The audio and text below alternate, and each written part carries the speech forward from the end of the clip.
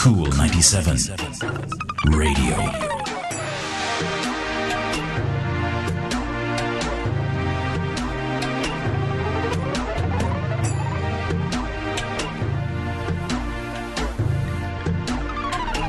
Singles live on the nation's coolest Cool 97 FM, and tonight we're going to be checking in on the males. It's going to be the male checkup on Singles Live, and we have with us Dr.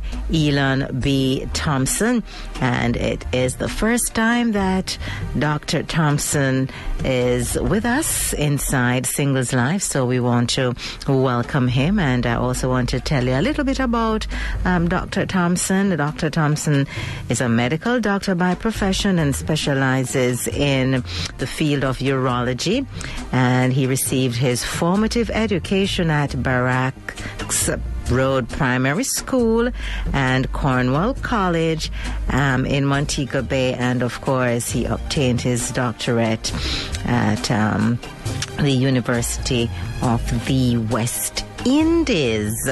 And Dr. Thompson at the time was the youngest urologist in Jamaica. Yes.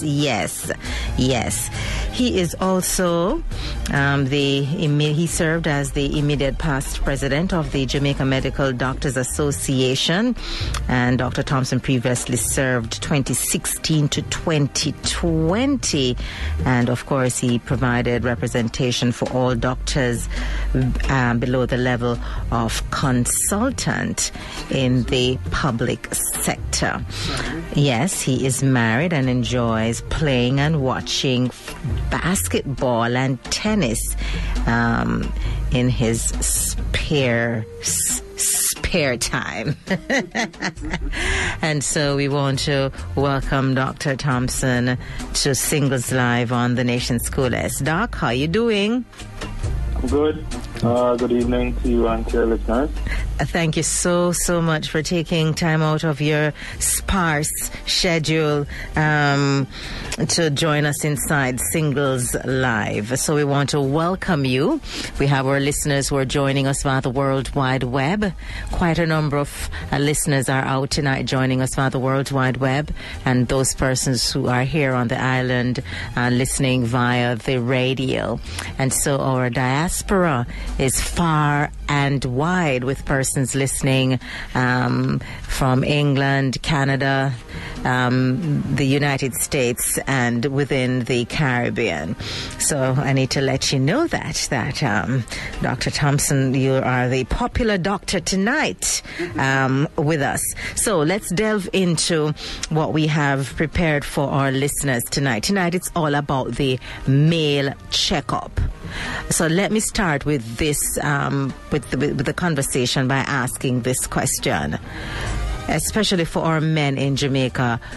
Do men do regular checkups, Dr. Thompson?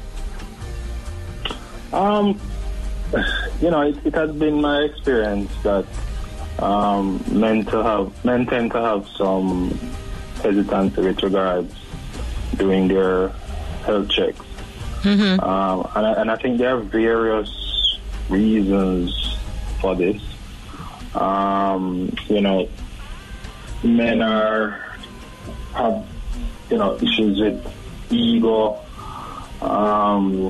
They are seen as weak. Sometimes if they go to the doctor a lot or any at all, they are, they may not have the time because they are busy working to make a good household better. And there are various reasons.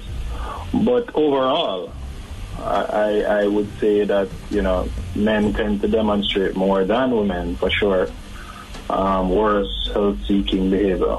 Mm-hmm. One would think that it's almost when they get to the point where it is unbearable and near a state of dying, then that they turn up at the doctor or in the emergency rooms. It has to reach that. Dre said it has to reach that point. So I'm going to agree with Dr. Thompson about ego, because when you ask a man sometimes how you feeling, how you doing, it is always I'm okay. I'm good. I'm good. And it's been my experience that when men come to the doctor eventually, like they're forced, somebody pushes them to come. True. And he said, boy, doc, I've never been to the doctor before. You know, I'm good. And they think it's like a badge of honor, a reward to never ever go and see the doctor for a checkup. But we have to develop a culture here in Jamaica, you know, to say to people that going and checking on your health is actually a good thing to do. You know, whether it's your mental health, your physical health, your spiritual health, you have to go and you know, make these aspects of your life better. Let us start by looking at one of the main concerns that we have, especially with let us look at with our men, especially our older men. So you find a lot of mature grown men, because I don't want to use that word old and then them start to come at me, turning up at the doctor's office when they have problems with their most concerned parts of their bodies, right, which is their we all know how men feel about their penis and everything that is connected to that. Right. So one of the main area, it would be the prostate. Am I correct?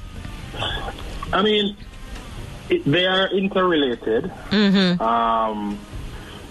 But what we would encourage people, with regards to the prostate, we'd encourage people to get their prostate checked from, you know, even as early as age 40, to just rule out prostate cancer as a problem. And I know there are different issues with how prostate cancer is screened for. But you know, it is something that if you start checking from age 40, when you reach the age 50, 60, you don't have to worry. And it has to be a continuous process of screening. How often? Right? And usually we do it yearly. So we do it with a blood test and a physical examination of the prostate. And this is where the issue tends to lie with a lot of men, how the prostate examination is done. The issue is with really where the prostate is in your body. And the most likely place we can feel the prostate is through the rectum. So we do a digital rectal examination to examine the prostate. And for some reason, this seems to be the fear of a lot of people. And it is a fear that I've found after persons have the examination done. This fear is really, really not warranted. I am even prepared to say tonight that what a lot of us need to do is, instead of, you know, people buying into this fear of physical examination, we can actually do the blood test. It's not the standard of care, but we at least will have part of the puzzle where we can actually check to see if persons are at risk of having prostate cancer. Okay, so I wanted to follow me. The two things that you need to screen for prostate cancer, we start at age 40 in Jamaica because we're a high-risk population. The two things you need PSA, which is a blood test that is done. PSA stands for prostate-specific antigen. And the digital rectal examination, which examines the prostate to see how likely it is you have a nodule or a lump on the prostate, which also identifies how at risk you are of having prostate cancer. Now, what I'm saying is, if men have a difficulty with the prostate exam, at least do the blood test. Right? I'm not saying that it should replace it. It should be the only thing. But if you have an issue, the option is not to do any of them. At least do one. So we have to try and change the narrative somewhat. We can, if they're not willing to meet, you have to meet them halfway. Yeah. Somehow try and get a net of persons so you can detect persons earlier. Because we're still seeing people coming through the doors with advanced prostate cancer, and this is something that should not happen.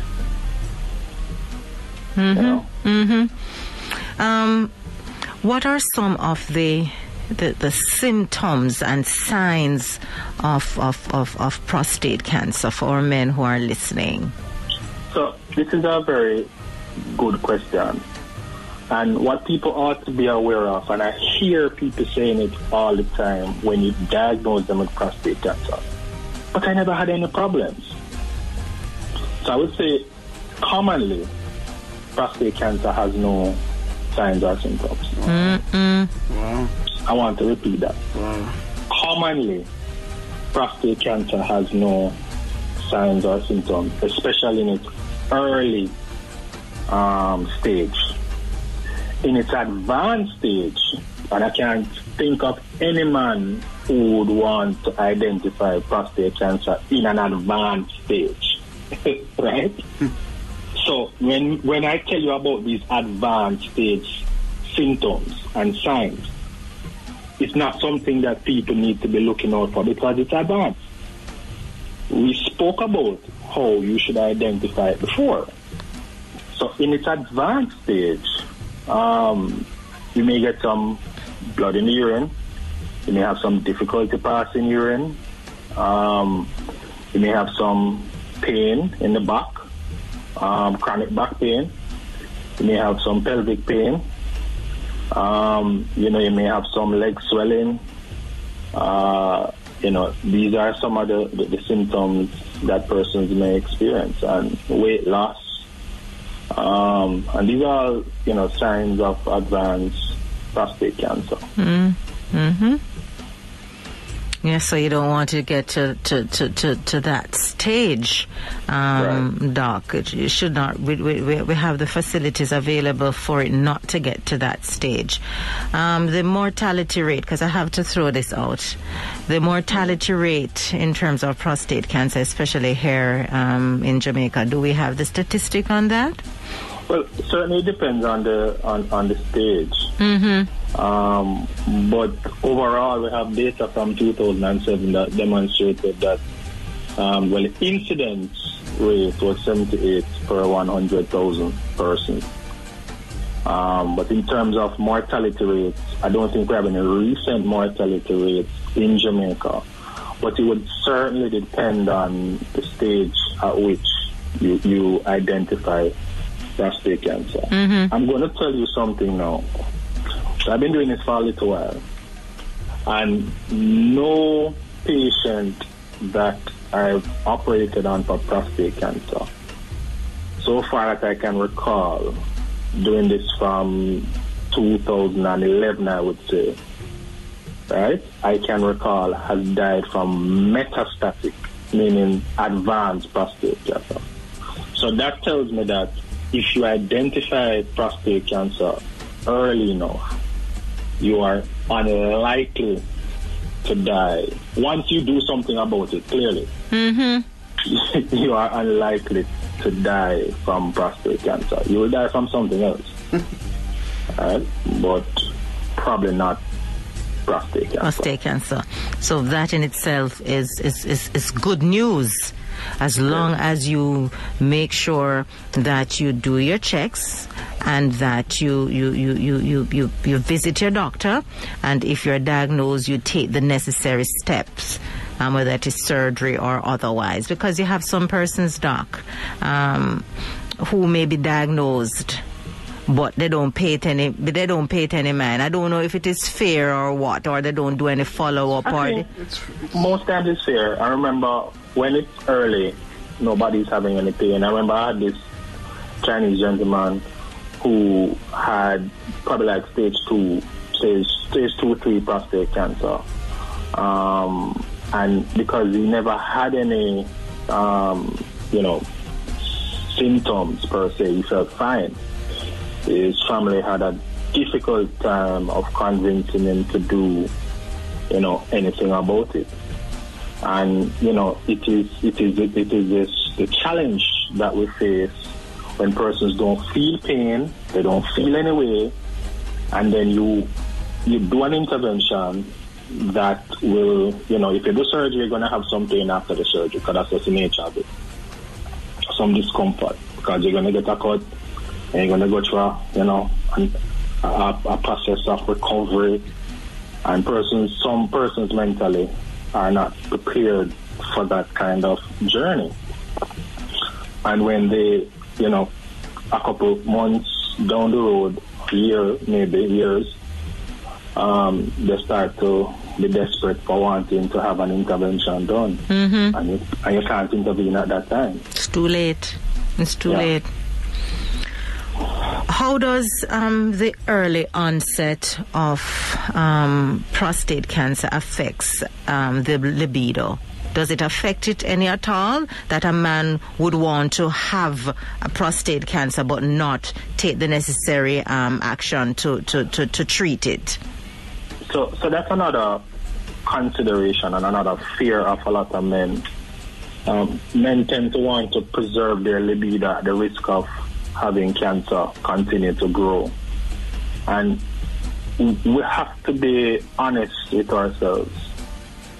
Is it that you want to have a cancer continuing to grow in your body at the expense of having a good sexual health,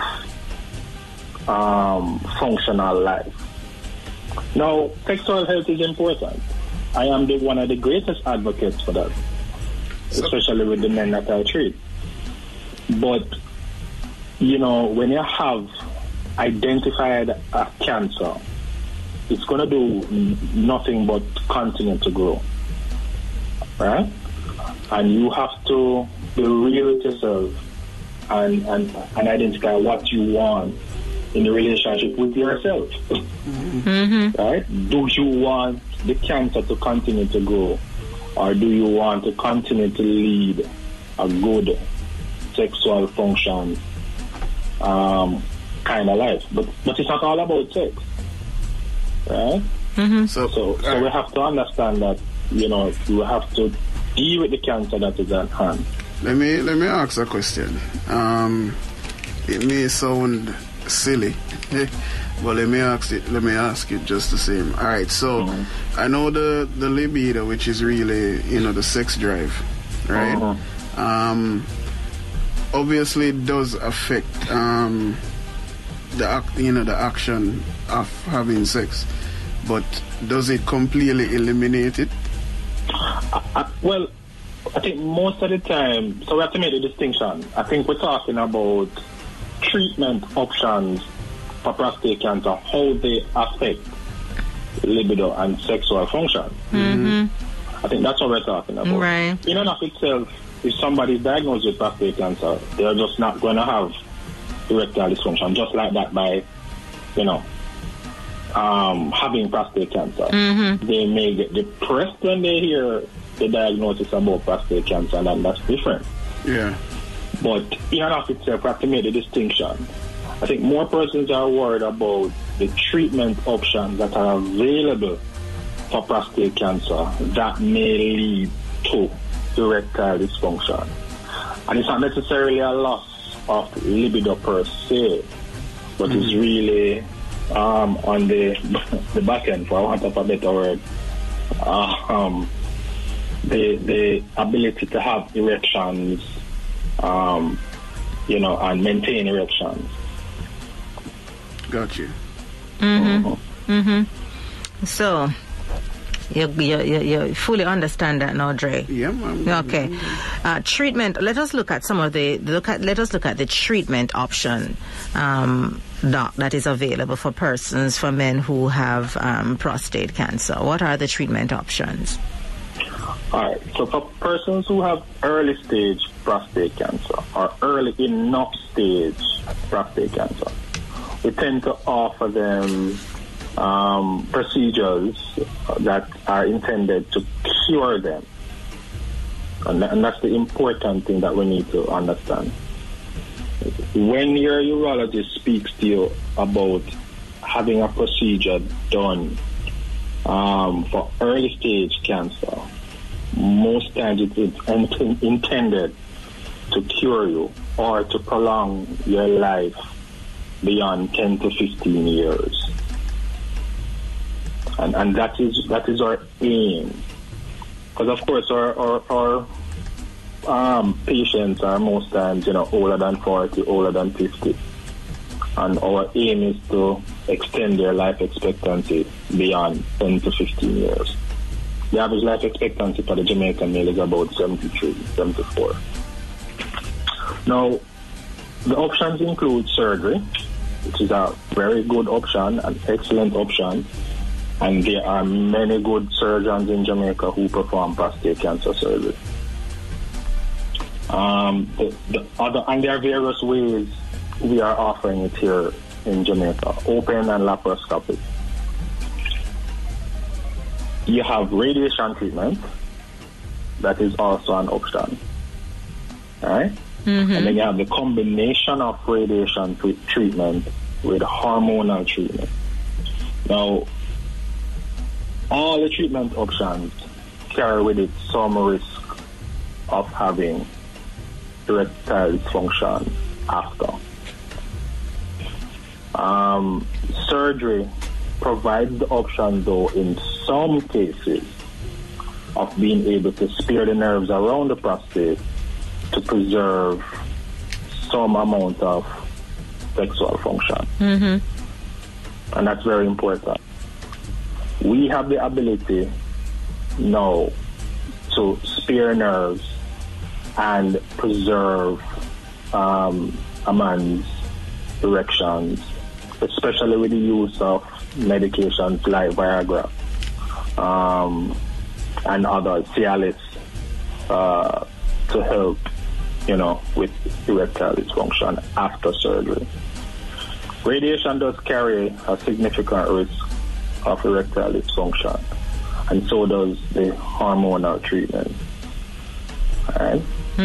So these are some of the options that are available for treatment. Chemotherapy is also an option in advanced prostate cancer cases. So in regards to like costing, you don't have to give like an exact cost, but just in terms of ranking, from highest to lowest, what would be how would you rank them? How would we rank them? Yeah.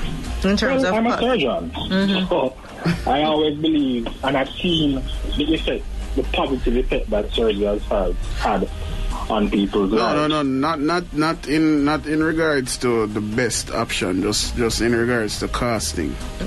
Oh, in terms of costing? Yeah.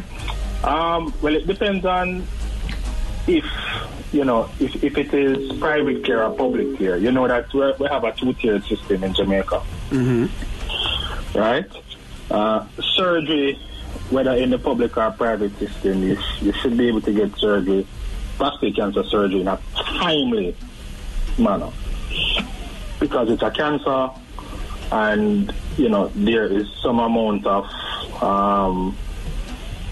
fast tracking that you get when you have cancers, whether in the public or private system, right?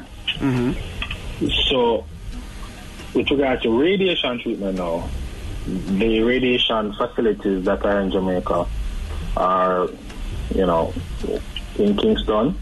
We have the setup at St. Joseph's, which is a public, private kind of setup.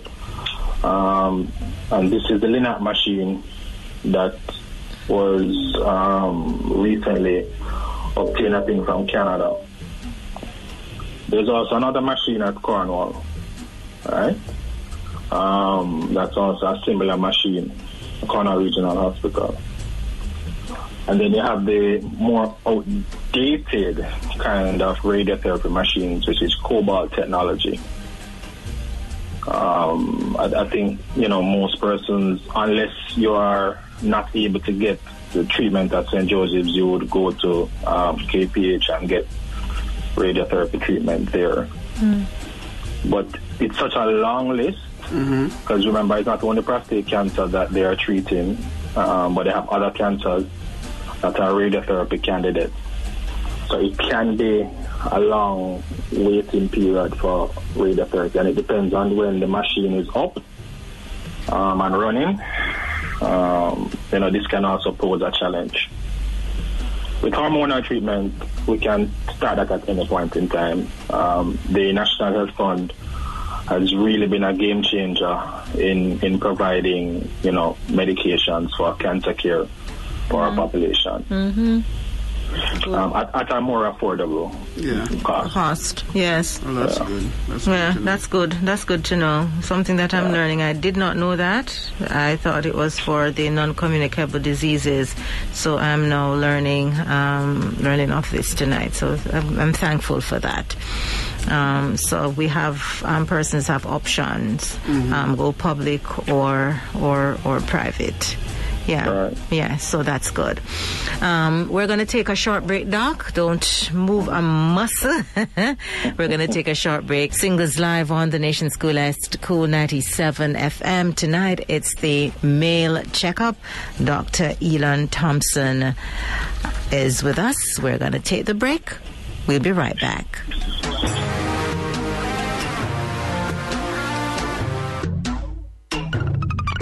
Cool 97 Radio.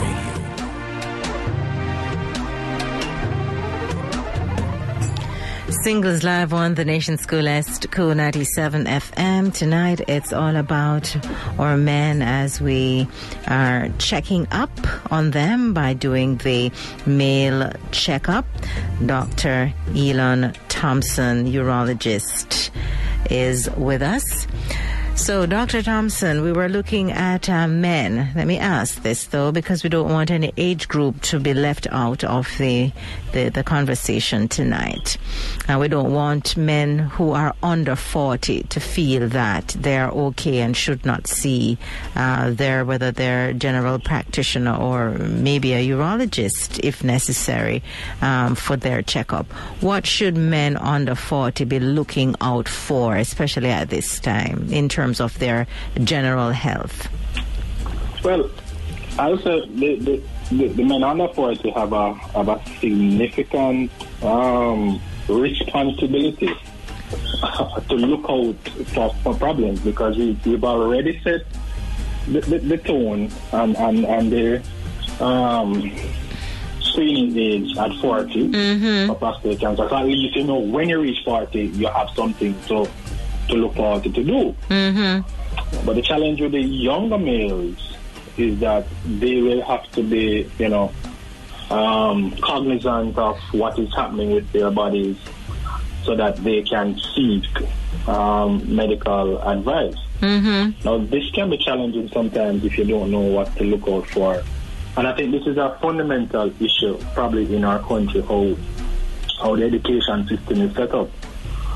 We don't have a lot of discussions, especially with our teenage boys, about their, sexual health and what they're supposed to do, what they're supposed to look at. If you see something, if you have a discharge on the penis, if you have a lesion on the penis, if you see there is a mass in your testicle, so if you're examining your scrotum, it's part of your body, if you feel it, the same thing that we would tell women, you know, about the examining their breasts, right? All of that. Mm-hmm. So I find that we're not paying attention to the health of our adolescent boys.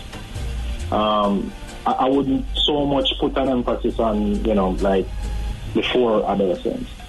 It is at that time when boys are undergoing these changes that they are curious and need to learn about, that will prepare them to have the health-seeking behavior in their 40s, 50s, right? Because you have people who don't understand anything from they were born up to 70, and they still don't understand anything that is happening. They have these misconceptions because the common Jamaican thing is people say.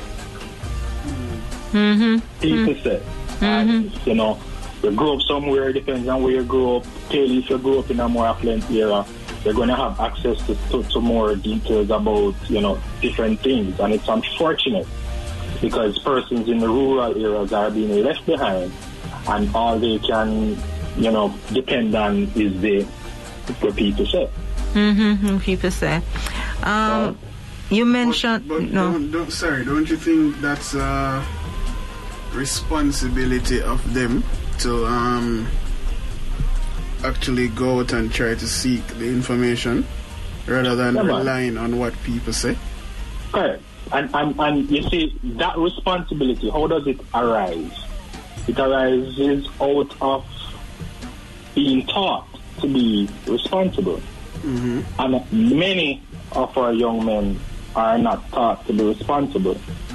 They are taught to be reactive to things that they should not react to. They are, you know, taught to be very angry for various reasons. And, you know, they are just taught the things that are not positive, that will not uplift them. So and, they're learning, you know, as a result, to be more ignorant than responsible. Exactly.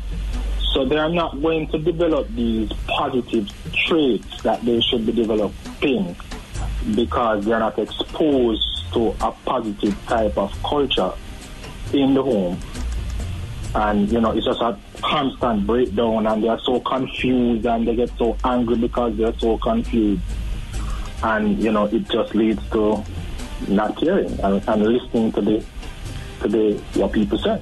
The environment in which we are growing our boys, we don't put a lot of emphasis on them in terms of emotionally and physically, and we don't have, as parents, we tend not to have that conversation about their bodies and the different changes and what to look for and what to expect. Something that I was discussing during this week with some of my team members is that we just leave up the little boy alone, and because him voice start to change, we assume that everything is okay. You understand? So you don't really take him. And he's a man. And he's a man.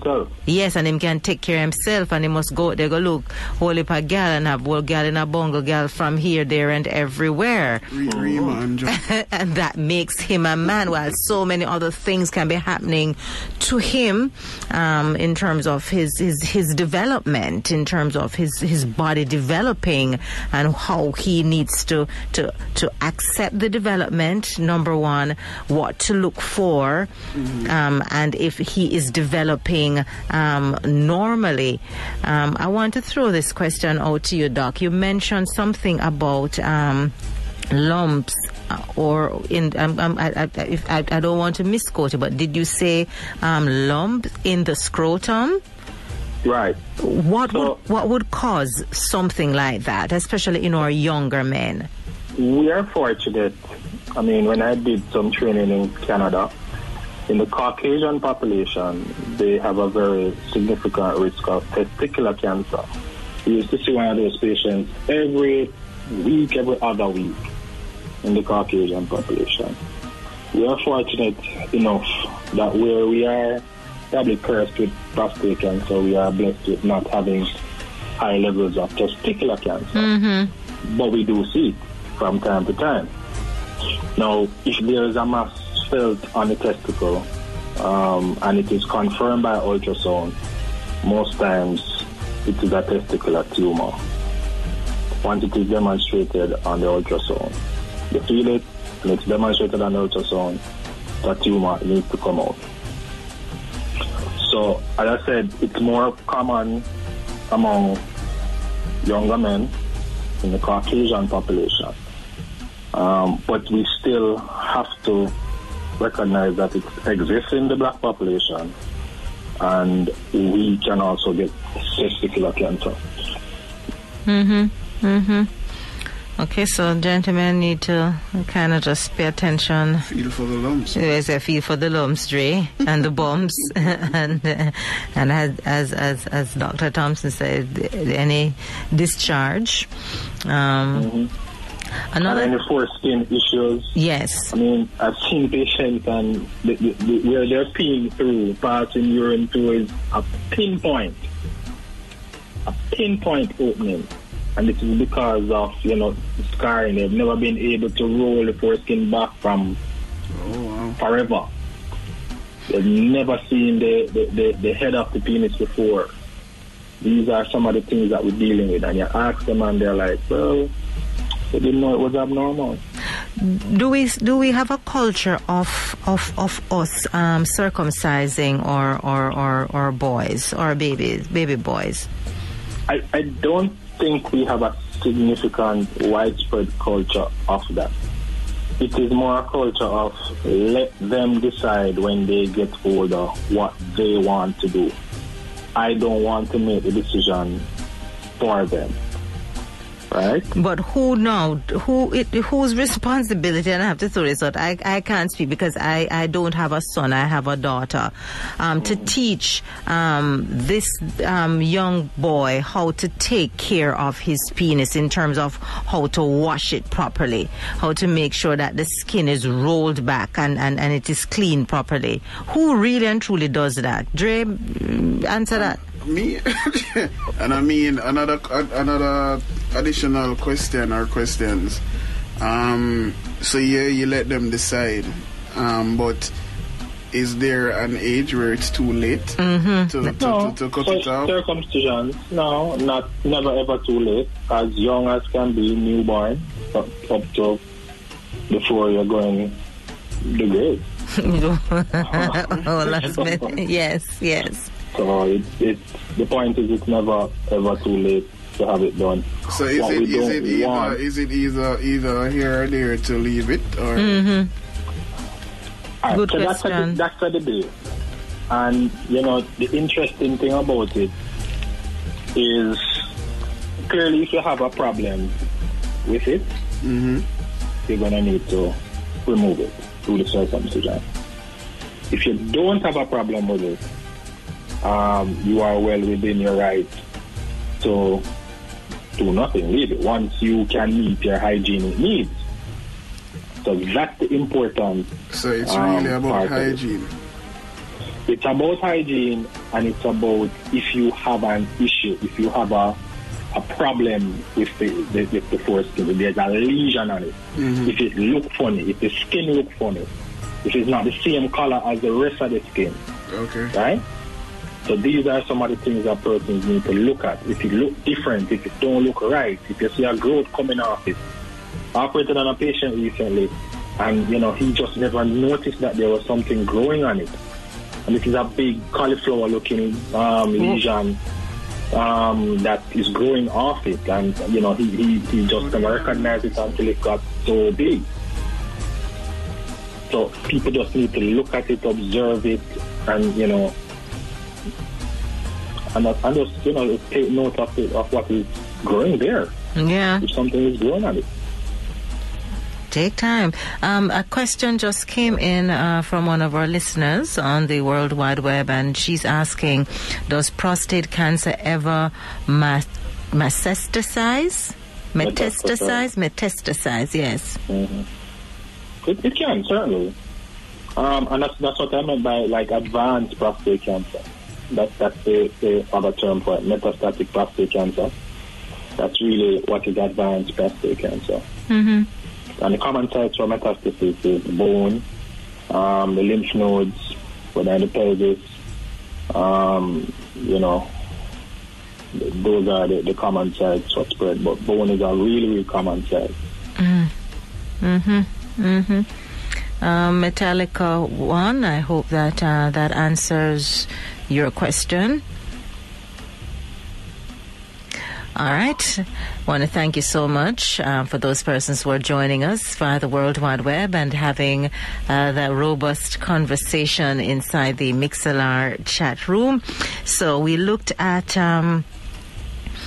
what young men should be doing and should be looking out for. One of the emphasis too, Doc, is on in terms of your diet. And you're going to see where this is going to lead the conversation. In that our men sometimes, once again, because of their ego and because of how we grow our men, we grow them to be tough and we tell them that they must man up, and so they go out there and they tend to feel that they can eat just about any and everything and get away with it. Another problem that has been popping up from time to time, and it's big in our society, is that we see a lot of our men, and I'm not going to even say women because we touched on that when we spoke about the women checkup, but stroke and heart attack. In Jamaica in terms of our men. Right. Can you speak to that? So the risk factors for stroke and heart attack are the cardiovascular disorders, and really our two big ones are hypertension and diabetes in our country. It seems to be a significant epidemic that we're having with hypertension and diabetes. Very much related to our diets in the Caribbean. Eat a lot of salt, and we have lots of sugars in our diet. What we have to do again to try and reduce our risk, you will have persons who go until they're about 50, 60. They've never had their blood pressures checked before. Again, they've never been to the doctor, right? And blood pressure is something that, is hereditary. It runs in families. So, if your parents had high blood pressure or diabetes, these are things that you need to get checked for. If they don't, you still need to get checked for it. Right? And it's a simple blood test to get checked for diabetes. There's a test called HbA1c, which is very topical among diabetics now, and is really used along with a fasting blood sugar to diagnose diabetes. What the HbA1c does, it is able to track your sugar control over the last 3 to 6 months. And there are a lot of diabetics out there who in the past, when they went to clinic, they would tighten up on their eating habits. So they wouldn't eat the chocolate, they wouldn't eat the sweet stuff. And when they go to clinic, the sugar normal. But the HbA1c is designed to look at your sugar control in the past months. So that test, you can't trick anybody. Yeah. That will tell you what your sugar control is like.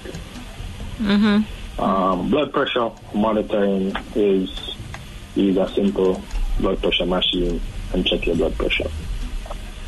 And these are the two major risk factors for getting a stroke or a heart attack. Hear that, Dre? They say that the older, in terms of women, the older women get, or I should say in general, both men and women, your blood pressure tend to get higher. Higher. Yes, yeah. Yes. Is that so in terms of our men, and where do we start in terms of the age as a people? I'm not going to even put it down to a particular gender to start really and truly focusing on our blood pressure. Well, you have to look at the trends. So what you look at over time, because not one reading is going to be of course, diagnostic of hypertension. Mm-hmm. So you have to look at the trends. It's a little bit different with blood sugar. You really can diagnose diabetes with doing the fasting and doing the HbA1c. Once it's high enough, it can be really diagnostic. There are some borderline persons who you can manage with diet, but there are a lot of persons who you tend to diagnose as being diabetic when these results come back high. So with the blood pressure monitoring, you really would have to look at trends at different intervals and see if it is consistently high, because persons may be having, different phases in their lives, whether it's stressful times or whether the dietary factors, like having increased salt intake, you've been drinking alcohol, use energy drinks and so forth. And maybe just changing the diet can lead to a significant reduction in the blood pressure. Exercise is the thing that we tend to forget a lot in our men. So exercise will increase testosterone naturally. So that's one thing that we need to take note of. And exercise can reduce your blood pressure, and it can also help with your metabolism with regards to diabetes. So, exercise is an important part of the plan in the management of these disorders. And I think that is how Jamaica Moves was, born, to help deal with these disorders as well. Mm-hmm. It was a good initiative that it may not bear fruit in the immediate to medium term, but definitely is something to consider. In terms of exercising and having a very active lifestyle. Yeah, because it really does help with your mental health, physical health, and spiritual health. Yeah, which is very important. Because as a country, we have kind of delved into the fast food situation. Anything that is fast, we're consuming, and the men tend to say, but we work every day, we're always on the move, so we don't really need to quote unquote exercise. So they don't. The obesity pandemic is definitely here. Mm-hmm. As well. We're not saved from that epidemic at all. Yeah. It's very present here, and studies have shown that the obesity epidemic is very much here as it is in the rest of the world. Okay.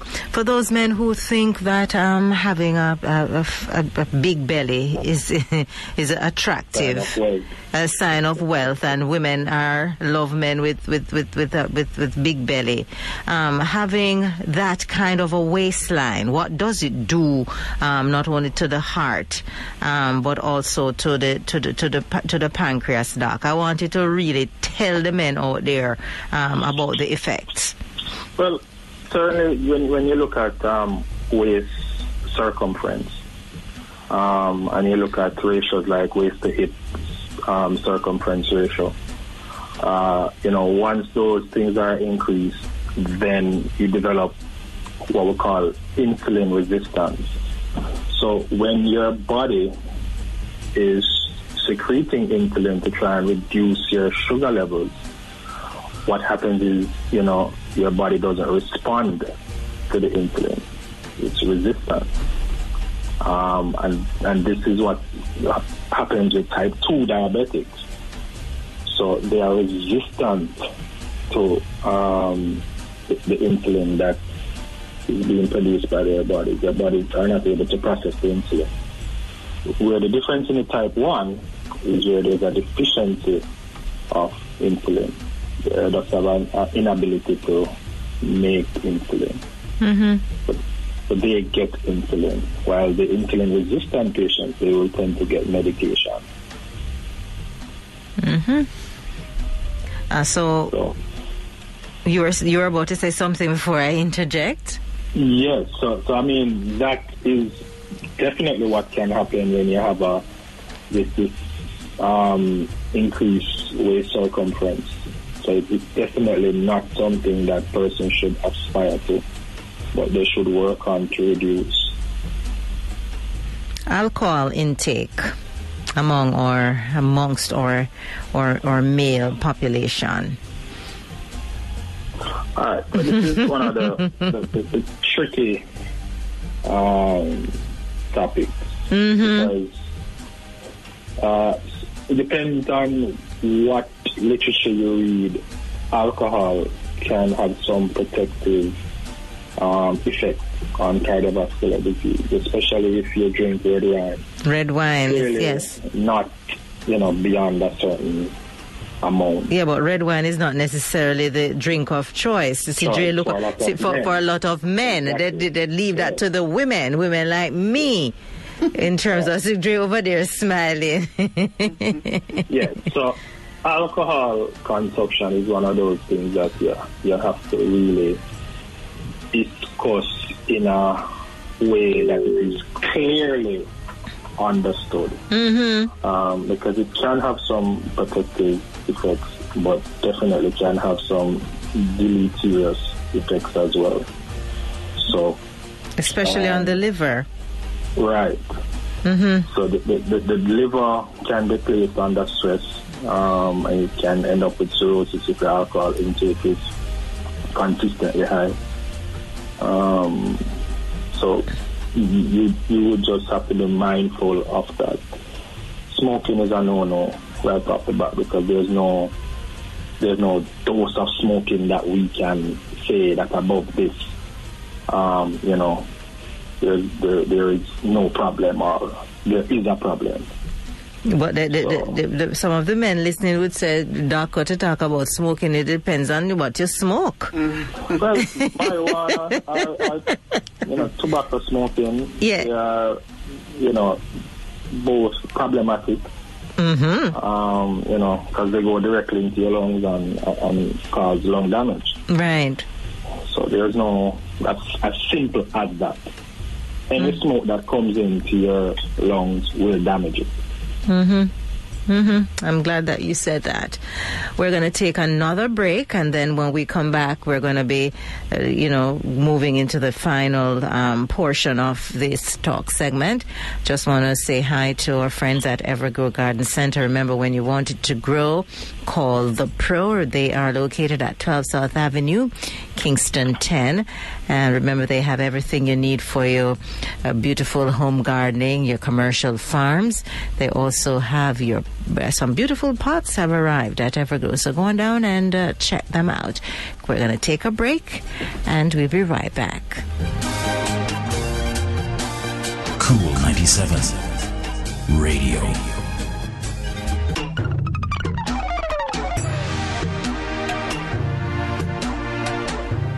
Singles live on the nation's coolest, Cool 97 FM. Doc, are you still with us? I'm here. All right, I have a question that came in. I'm not sure if we had touched on this, or if Dre had asked a question surrounding this, but I got a question for you from one of our listeners, and he's asking, is there a benefit being circumcised? Good question. That's a very good question. Now, there are benefits from a hygienic standpoint, from in the pediatric age group. If young boys had recurrent urinary tract infections and they had a tight foreskin, a lot of times it was thought that it was because the foreskin was tight why they got these recurrent infections. And what was found is that circumcision would actually reduce the frequency of urinary tract infections. Now, so we have to contextualize it. If it is that you're having an issue that is attributable to a problem with the foreskin, then fine. Clearly, that's a no-brainer. You're going to get some benefit from doing a circumcision. If you have zero issues with your foreskin, nothing at all, you don't have tearing as an adult during intercourse, you don't have any problems with your foreskin, then the only reason why you would be removing your foreskin is one, for personal preference, and two, for ease of, hygienic care. So there are some, to muddy the water even further, in sub-Saharan Africa, where there's a high incidence of sexually transmitted infections, most notably HIV, there were a few studies that were done down there, randomized control trials, which are high-powered studies that are done, which demonstrated that there was a clear benefit when persons were circumcised in reducing HIV infection. Now, let me contextualize that. These are countries in sub-Saharan Africa that have a high rate of HIV infection. And what the study showed is that if they did circumcision, persons who were circumcised, their risk of infections were lower. It did not replace the use of condoms and preventative measures like abstinence in preventing HIV, but they did find that the rate of infection among the circumcised population was lower. And what in terms of the uncircumcised male picking up whether it is the HIV virus? So it would be trapping, the viral particles under the skin and allowing them to really grow and increase your risk of the infection occurring. So that was one of the theories, and there were, various theories as to why, the uncircumcised person was at a higher risk of having these infections. So there were various theories, but what they did find that where there's an epidemic of HIV, right? So Jamaica is not experiencing an epidemic by any stretch of the imagination of HIV. So we wouldn't extrapolate it to our population.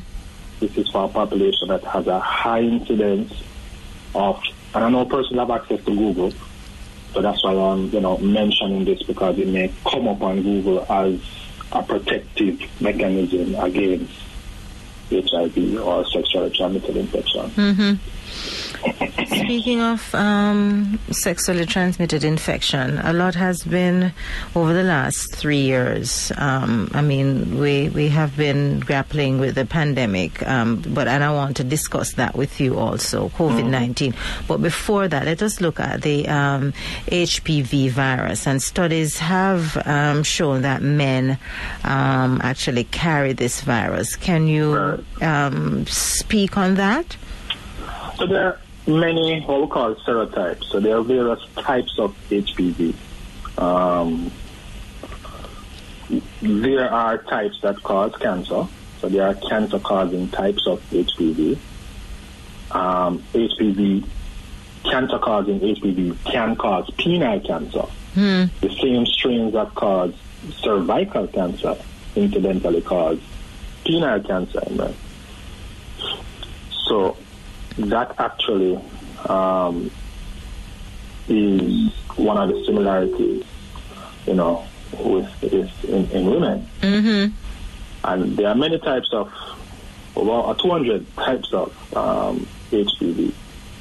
The interesting thing, what I found, we can probably segue into immunization, is the lack of take-up with the HPV vaccine. It was very disheartening when it didn't take off, when it became available in Jamaica, because for several parents, it was heart-wrenching to even imagine that their girls or even their boys were going to eventually become sexually active, I think. But you really need to give the vaccine before persons, children, into adults start having sexual contact. And that was the reason why you needed to give it to 9 to 12-year-olds, girls and boys, to reduce the rates of cervical cancer and to a large extent penile cancer. Now, I'm not saying that penile cancer is as common as cervical cancer, not by a long stretch of the imagination. Penile cancer is pretty uncommon still, but you still see a few cases. Cervical cancer is by far much more common. Mm-hmm. But to think that, with this vaccine, we could have, eradicated to a large extent cervical cancer cases, but because of the hesitancy of parents and various other reasons, which is the same thing with COVID-19 vaccine now, the internet and social media and, the conspiracy theories, why the take-up for the HPV vaccine was not as significant as it ought to have been. Mm-hmm. Understand. Yeah. So let's move into COVID-19 and our men. Are more men contracting, and I have to start by asking this question, are more men contracting COVID-19, or do we now see a level playing field with both male and female in terms of contracting? I think that's a little bit difficult. Mm-hmm. I know every day we see numbers, but that's just probably the tip of the iceberg, because what about the persons who are not tested, who are just at home saying they have the bad flu and they're not testing, or the asymptomatic person who may have had their symptoms and then nothing the day after, and they're not testing as well. So I would presume that the playing field is level, because there is nothing that would increase the transmissibility to a man versus a woman. So I would say the playing field is quite level. Again, disappointing that our vaccination rates are now at 22.7. Let me add the 0.7. It is. I thought I hoped we would have been in a better place at this stage. So, in terms of vaccine hesitancy, would you? Or this is just our opinion here. This is not. We're not looking at the data. But are men more hesitant, or is the playing field level in terms of hesitancy for both male and female? Again, it is going to be a matter of the health-seeking behavior is probably poorer in men. So it is, I guess we can extrapolate that and say their hesitancy towards a vaccine may also be the same. But I think it's probably it's a level playing field again, because there are some persons who really want to get back to normalcy as soon as possible. I think that a lot of the message, and this is my personal view, a lot of the messaging that when the whole pandemic started and how we approach our population is a unique population. We believe in bush tea more than anything else. Yes, we do. We have a very unique population, and we have to be very careful how we approach our population. Because I recently spoke to a patient's daughter, a patient of mine daughter, and she was saying she's vaccinated.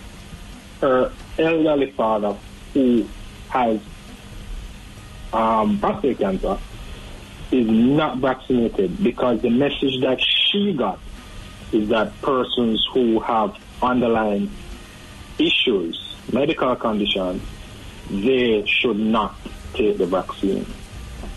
Now, I can understand how this kind of thinking came about.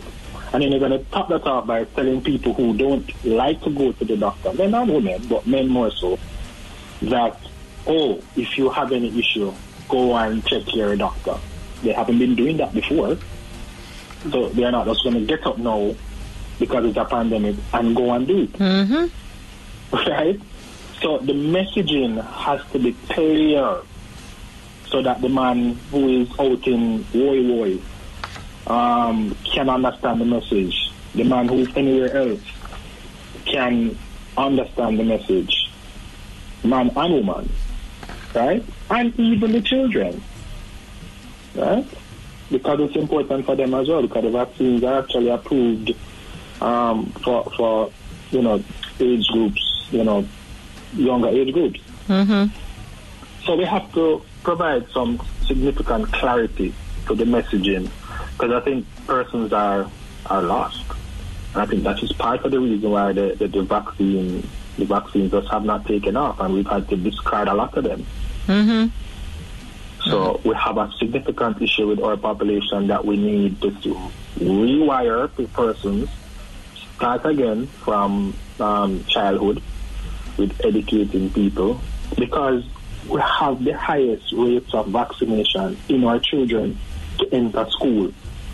Every child has to be vaccinated to enter school. All of a sudden, we get older, we have this theory about vaccines. We are at 22.7%. Something is wrong. Everybody have a scarf on them shoulder with BCG. And all of a sudden now, right, a live attenuated vaccine, right, TB. And all of a sudden now, when there's a pandemic, when the whole world is buckling, right, we have an issue with taking a vaccine. Right? Mm-hmm. I'm not trying to say that persons who have issues with the vaccine, they're not founded issues. But we need to have a discussion. We need to know why we have this issue. Especially if you were vaccinated in the past. What is the issue now? Oh, it was developed too fast. Okay, well, I am happy that it was developed quickly, because if it wasn't, COVID would have killed more people. Okay. And we have to be mindful of that.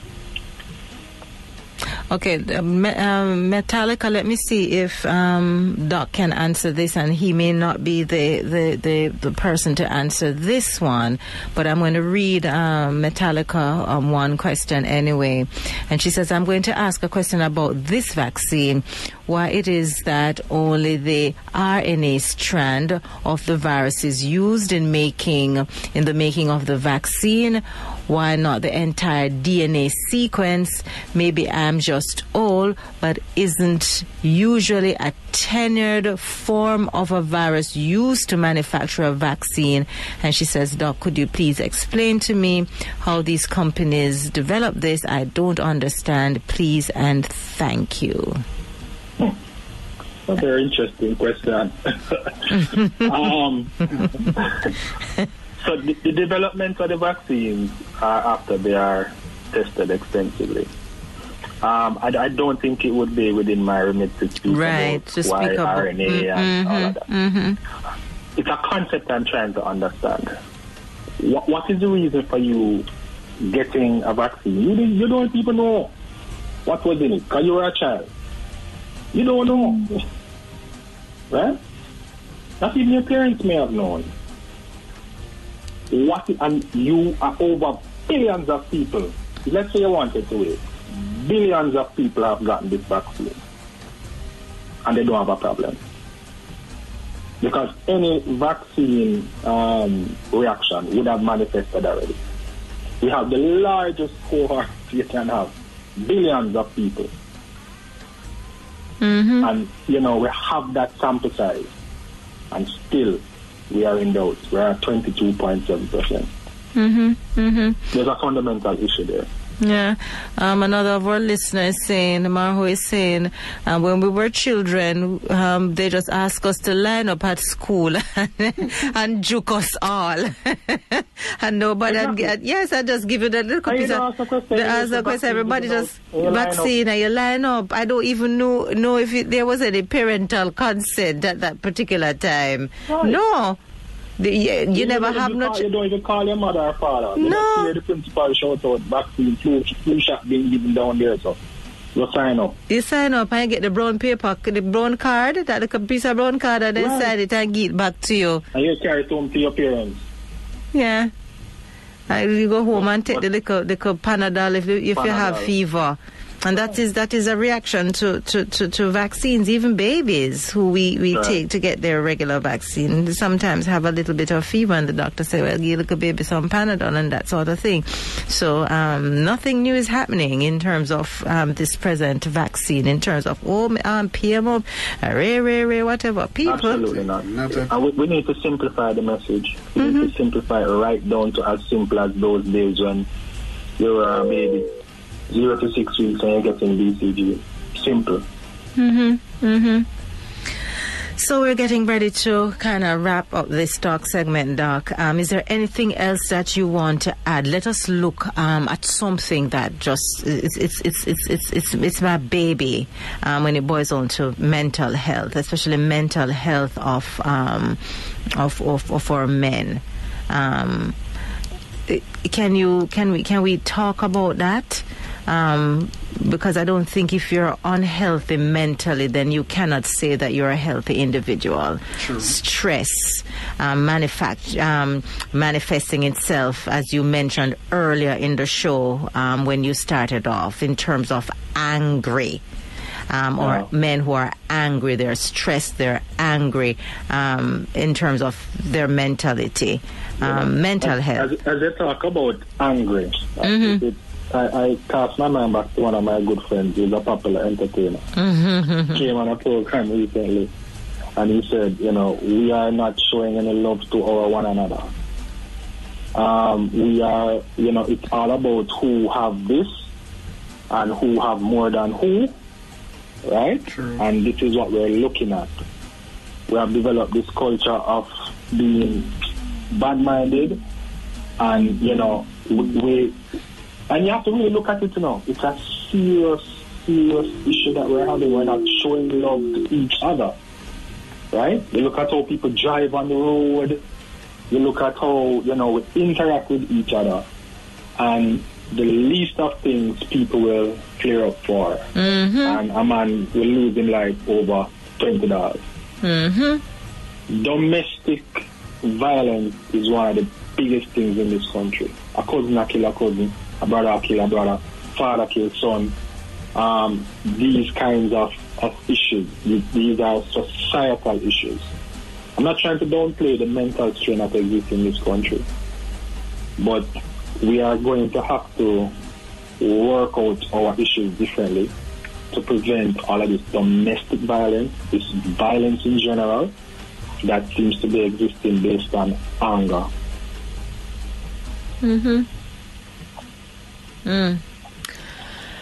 Yeah, we have to look at the root cause of why our people, especially our men, and politicians can't get us out of this. if we are going to depend on politicians to get us out of this, it's not going to work. Not at all. It's not going to work. They have a responsibility to their children and to take care of their households, just like everybody else.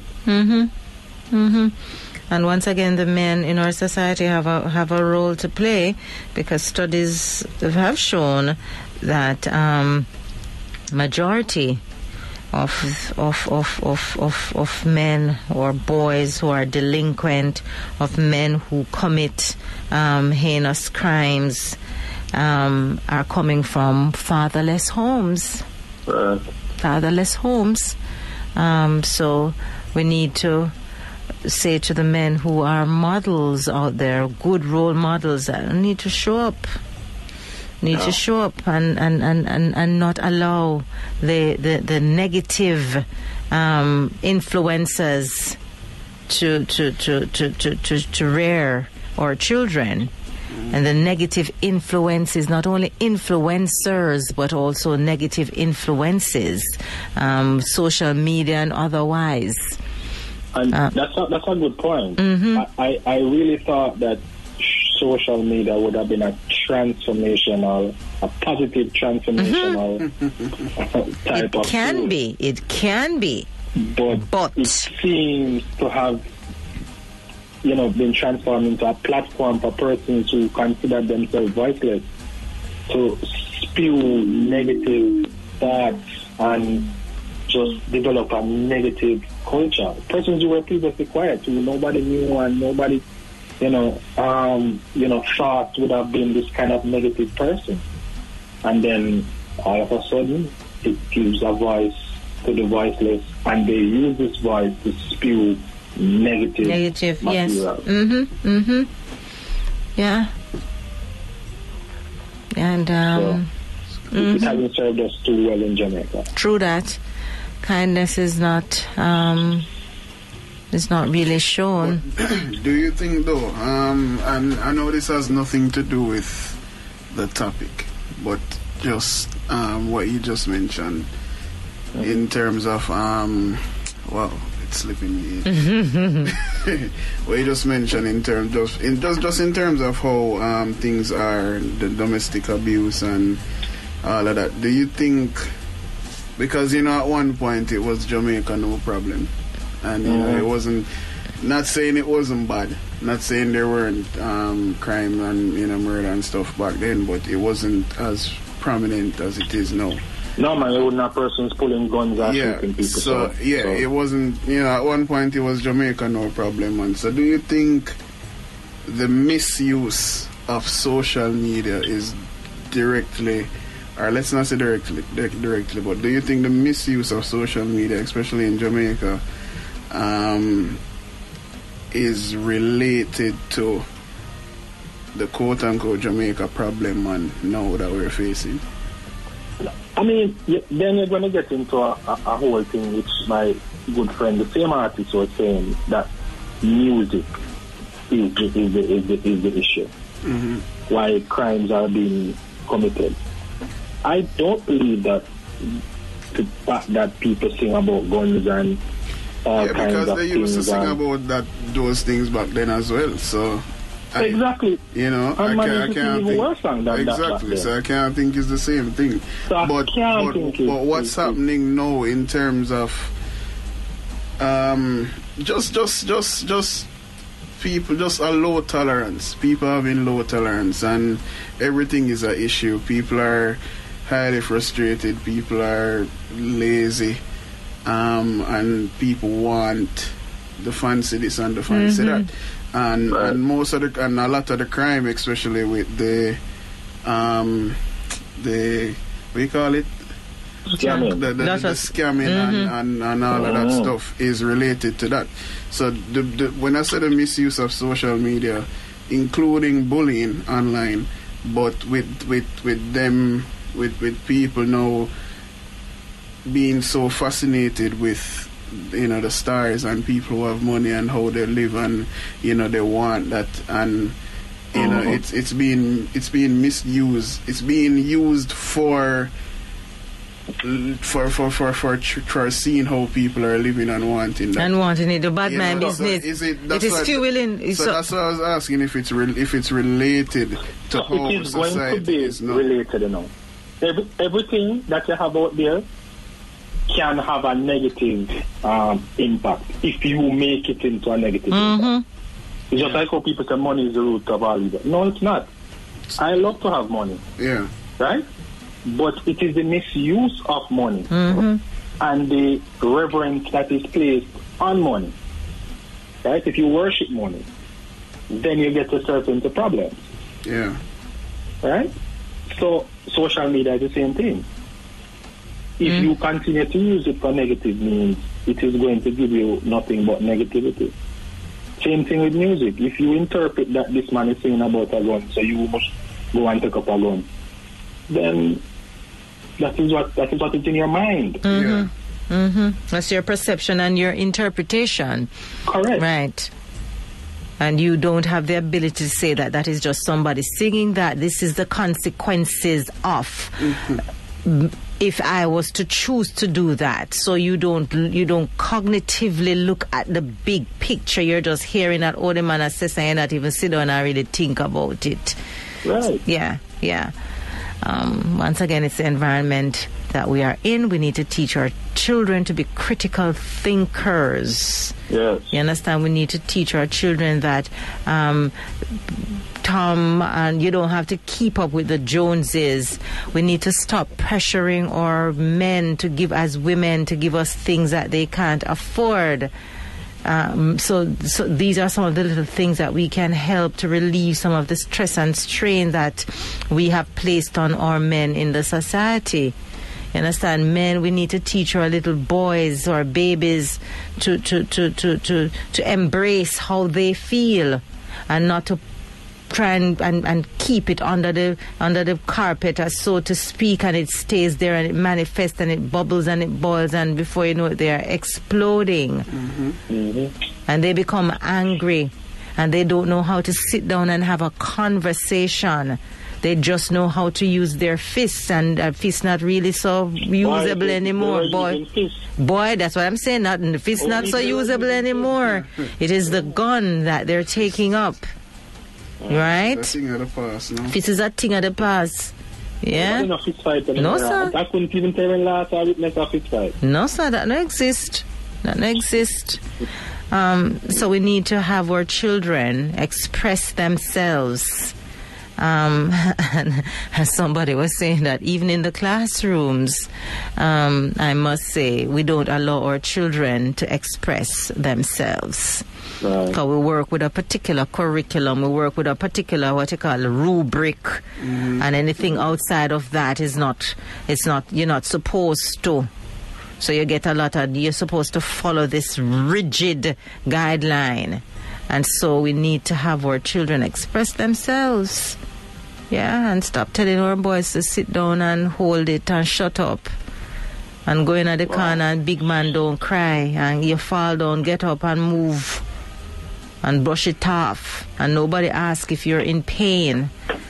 Nobody asks a man if he's in pain. Nobody wants to ask a man how he is doing. And so we are reaping the benefit of our men who show no emotion, but they show it in terms of being angry. So, Doc, I want to thank you so much for joining us inside Singles Live. It was a pleasure having you. And once again, thank you for informing us. And all I can say is thank you.